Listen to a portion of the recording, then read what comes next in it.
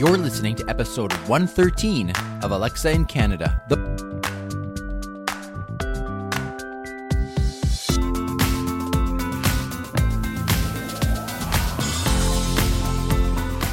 Hey there, I'm Dr. Terry Fisher, one part physician, one part voice enthusiast, one big part Canadian, and one small part of our community, Northern Voice. Together, let's explore how voice technology is transforming our lives north of the border. And let's talk voice. Hey there, and welcome to the podcast, episode 113. Today we are talking about a topic that we haven't actually spoken a lot about, and that is voice games. And I've got a great guest to discuss that with us. However, before we get to that, I want to tell you about today's sponsor. And I want to thank Vocal ID. Vocal ID is an incredible company, and I've had the opportunity of interviewing Rupal Patel, the CEO of the company. What is Vocal ID? Well, imagine this, from voice assistants to kiosks, wearables, and smart speakers, there soon will be more things that talk than people in the world. And they can't all have the same voice. Brand survival is going to depend on differentiation. And so how do you do that? Well, Vocal ID's breakthrough technology leverages decades of research and the power of modern-day machine learning to generate unique vocal identities from just a few hours of audio, custom built in days. It's the power of 24/7 text-to-audio conversion without compromising brand consistency, and that is now possible with Vocal ID. So for more information, check out vocalid.ai. All right, let's get to today's podcast. And like I said, I'm really excited about this one. I am interviewing Jefferson Valladares from Doppio Games. And boy, when you hear some of the titles that they are working on, you probably will recognize some of these and how they have been able to develop games actually on top of even TV shows or Netflix series. So this is really cool. It's something that, like I said, we haven't spoken a lot about, and I'm really excited to dive into this with you. And yes, these games are available in Canada, so for sure you can try them out as well. Okay? So without any further ado, let's get to the podcast, and I want to welcome Jefferson onto. Hey there, Jefferson. Thank you for coming on the podcast today. I really appreciate that. Yeah, thanks for having me. I'm really excited to speak with you because you and your company have produced some really high-quality games for Amazon Alexa. Thanks. And so I'm excited to introduce the listeners to all that. But before we even get to that, can you tell us a little about your background, introduce yourself to the listeners? Sure. Yeah, so, like as you mentioned, like we're making games for kind of voice platforms. And I've actually been making games for 20 years. I'm originally from Brazil. So when I started in that area, like there was really no jobs. So I had to start my own company. Again, it was like 20 years ago. And, I did that in Brazil for 5 years. And then eventually I felt I had to move abroad to really learn more about market and, get to like higher quality products and stuff. So I moved to Finland.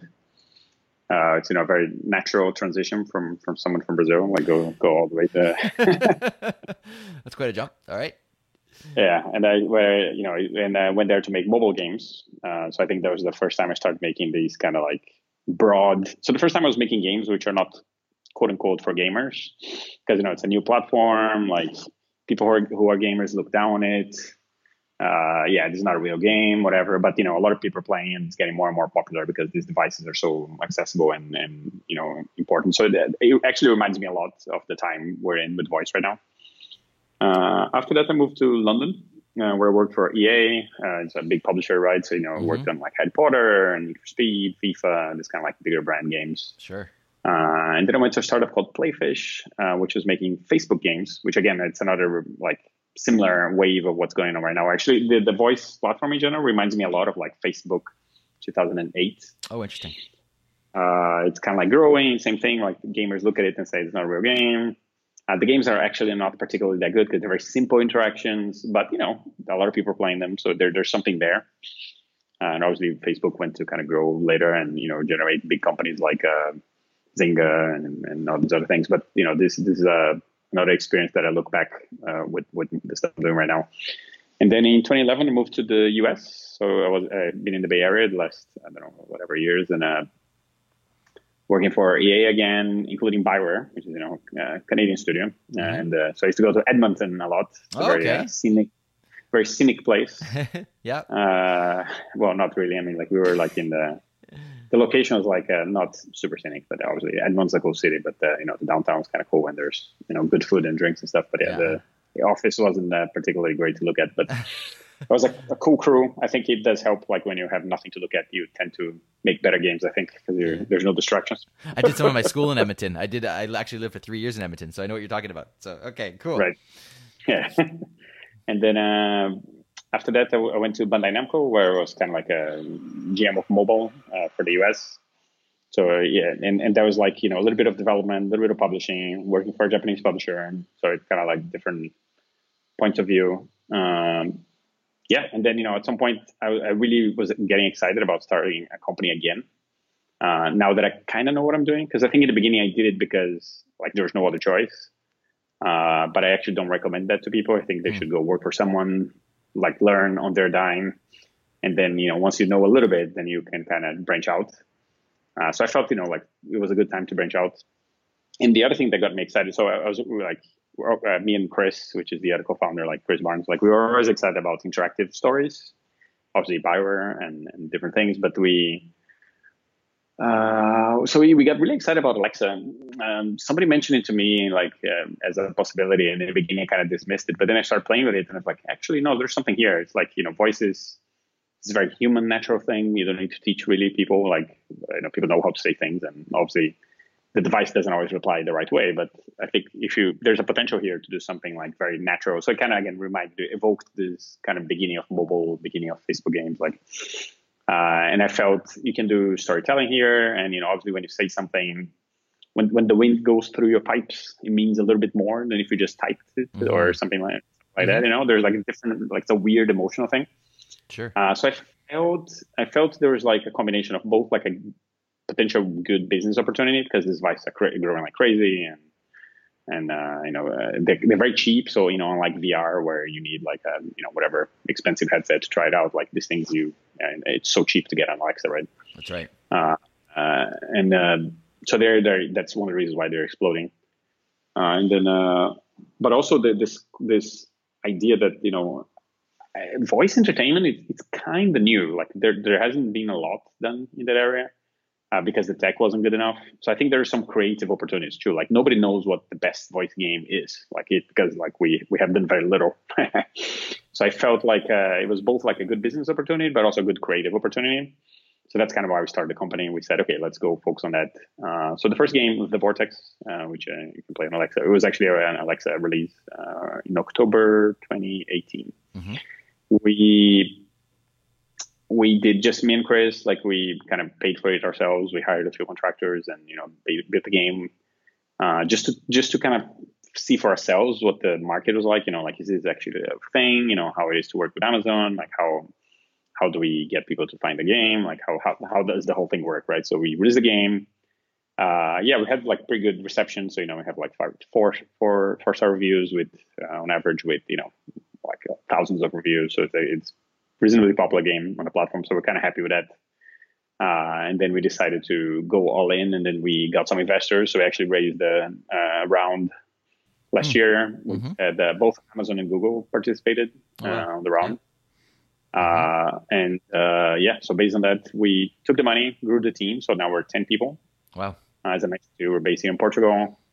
I guess I jumped that part. But yeah, once I decided to start a company, San Francisco is kind of expensive. I mean, it's great if you're, Facebook, Google, Apple. But if you're like a small guy trying something new that you don't know if it's going to work, it's kind of risky, like from like, mortgage costs and health insurance costs and like everything is like expensive, lease for the office or, everything is way more expensive, right? So I think we looked at a bunch of different places in Europe, ended up here in Portugal. I think there's a mix of, it's not the most like a gaming, like the biggest gaming hub in Europe. There's obviously places like London and Stockholm and Helsinki and Berlin and Barcelona. There's places that are more developed in games, but nobody knows what they're doing in voice games, right? So it's not like I can go out in London and hire 10 voice specialists because they don't really exist. So I felt like the talent pool here is pretty good. Everybody speaks English. Mm-hmm.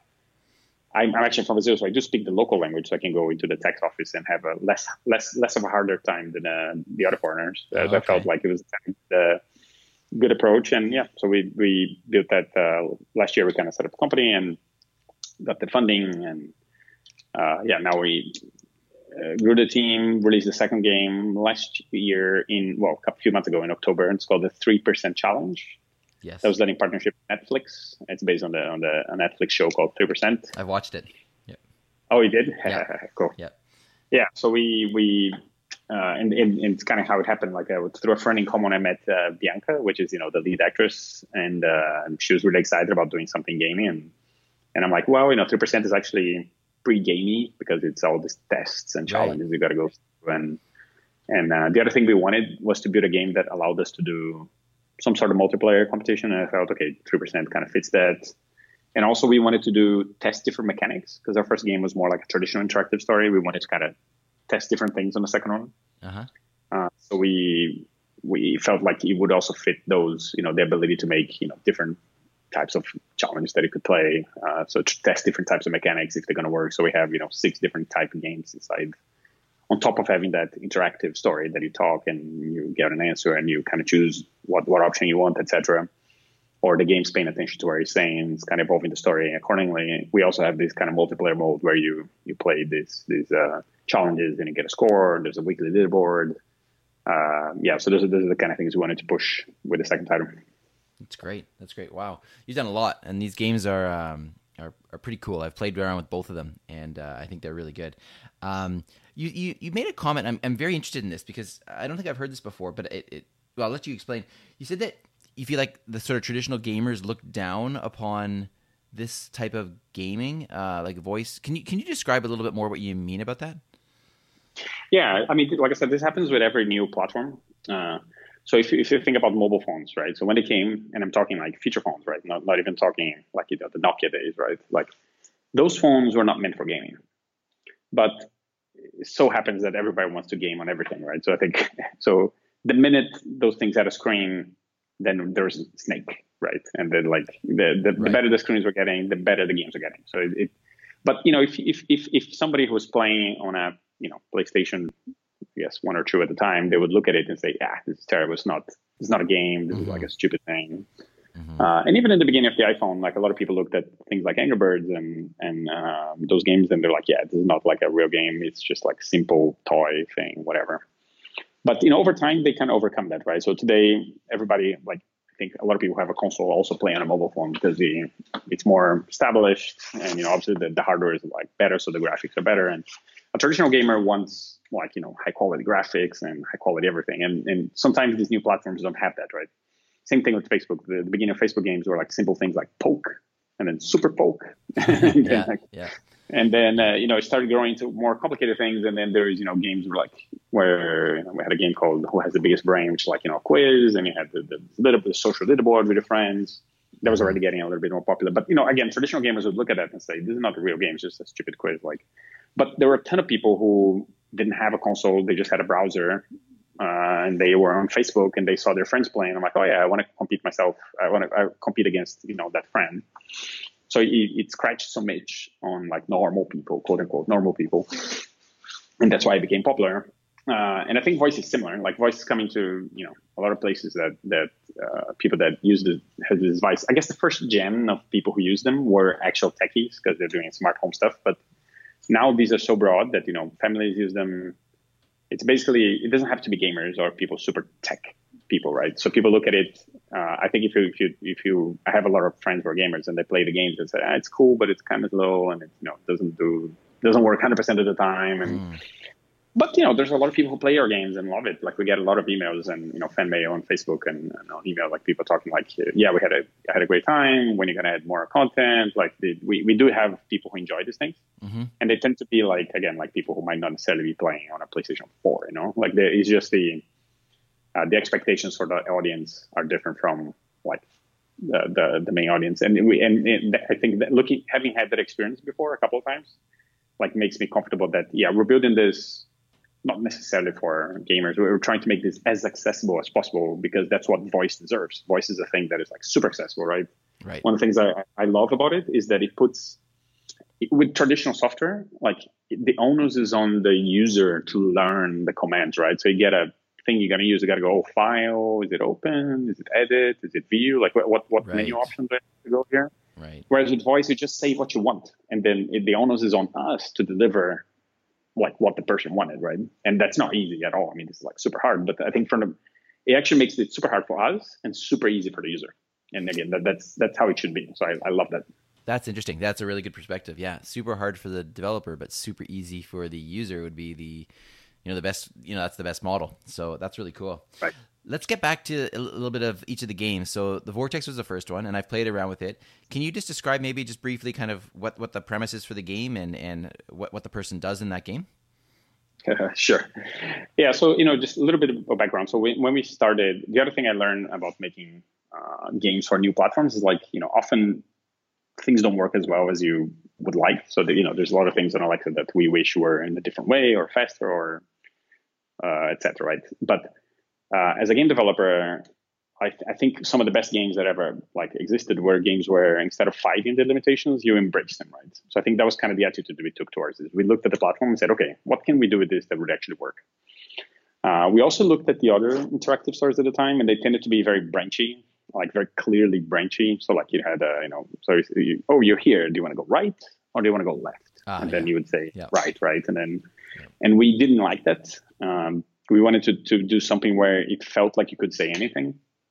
So that was like one of the design principles we had in the game. Like, okay, like we really it should feel open, even if in the back it's actually not as much. But again, a lot of the better games are smoke and mirrors. It's not like a crazy simulation that does everything. It just guides the players in a way that they feel the emotional like response, right? So I think we kind of started with that, and then we looked at like what kind of game would even make sense that you're just saying things, you're not actually like controlling them with a remote, or you're not moving, so we came up with this idea that you're like in a colonist ship in the future. And again, also we were thinking about who's the audience for this, and at the time it used to be like smart home people. So we felt, okay, we can do some sci-fi thing. It's a little bit futuristic. I think that's gonna please the kind of Gen 1 audience on these devices. And so we did that, and then we said, okay, you're in this colonist ship. You wake up from like a frozen, like you're like cryo frozen, and then but something goes wrong, and like you're mentally awake, but your body is frozen, and all you got to do is like you can give orders to the robots in the ship.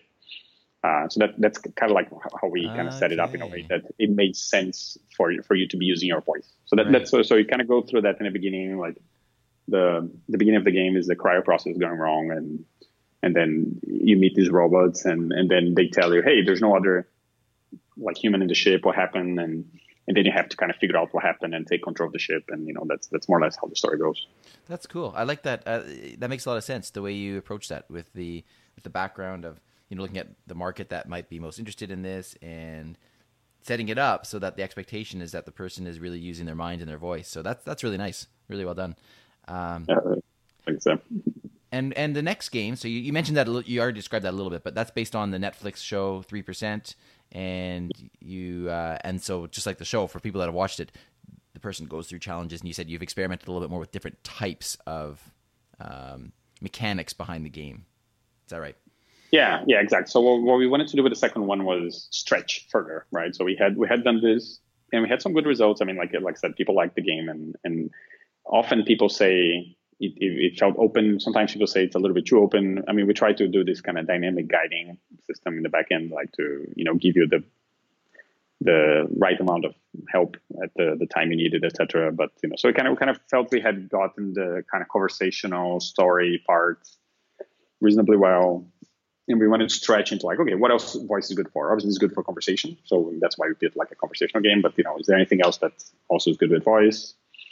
And we also wanted to try something more social, that you interacted with other people. So those are kind of like, but it's kind of hard to do with like in the platform. But we can at least do things like leaderboards. So we said, okay, let's try something like that. So the second game it has like two modes. It has kind of like the story mode where you kind of go through chapters, and based on the decisions you make and the things you say, like it kind of evolves and remembers what you said, and there's different endings and different things. So it's more like a traditional story. We still try to do not as obviously branchy. So I think we don't do like right or left. We it's very conversational. People ask you a question and then you answer, and we pick. I mean, it's a lot of work because, like I said, the work is on our end. But we did this in a way that at any point in the game you can say, yes, of course, I have no idea. You can say all those things and it always works. Like there's always an answer for that because, those are the things that people say. So it's not just like right or left. Like if people say, I don't know, then we have an answer for that too. Okay. If people say screw you, which is turns out is a thing that people do like a lot, like we Okay. do that. So yeah, basically we it's the other thing I love about the platforms, right? Like so you can see on the analytics like the words that people are trying to say that failed. We often add things to the game based on that, which I love. It's kind of like developing the game with the audience, right? So like we had in our first game we had people like trying to name, like, so you can get a pet animal on the Vortex, right? And some people are trying to name the pet, and we thought about doing it, but we ended up not doing the feature. But a lot of people are like trying to name the pet, and we're like, oh man, we should really do this. So because we saw them trying to say the word, I want to name my pet, or can I name my pet, and it wasn't working. So we added that feature now, and a lot of people have given names to their pets now. But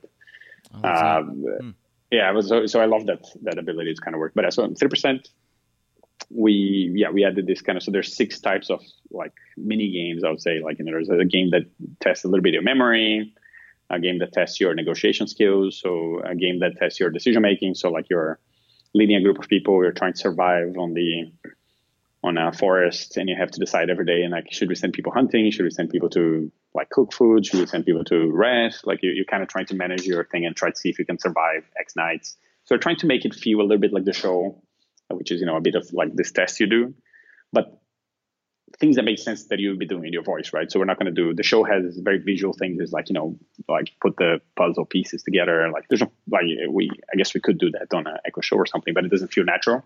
Right. With voice. So we tried to figure out, okay, what would these tests be? And there's things like, lie detecting. So if people are saying things, you got to figure out if they're lying to you or if they're saying the truth. So these are the kind of things we wanted to play with. Fantastic. No, they're really, really, like I said, I've tried them. They're really good. And for all the Canadian listeners, obviously these games are in Canada. So it's very, very cool. Any like tips that you've learned that you could give to any other game designers out there through the process here?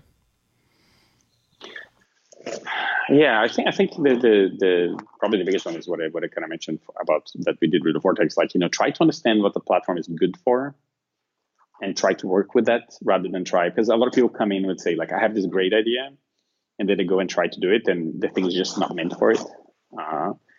So I think, voice is evolving a lot, and it evolves like, every couple of months they improve, the platforms get better. And so, they can do better things. So I think it's worthwhile to like watch the platform, see what they're doing, and then try to think, how can I turn this into a fun interaction? I think that's the right spirit. The one thing I would suggest maybe not to obsess about is a lot of people, it's very traditional in games. Like, whenever somebody has success, then everybody goes and copies them. It's very common, right? People look at like, okay, what is working? Oh, that guy seems to be doing well. Let's go and see what he's doing. I would say that people should worry less about that right now, because I don't think anyone really knows. It's still like early days. Like we're trying, like we're all kind of digging here without knowing like if we're going to hit something. So I think worry less about, definitely play the other games and, grab some ideas from people, but don't obsess about it like, people do on mobile or the platforms. Like go get some ideas for sure, but also like come with your own ideas. It's that fresh time of the platform where nobody knows, like, you, and it's so easy to develop for it. I would say the technical ability, like you don't need to be, like a 3D coder or something like that, right? I think there's the bar is like, a lot of people can get this stuff done. There's a lot of nice tools for it.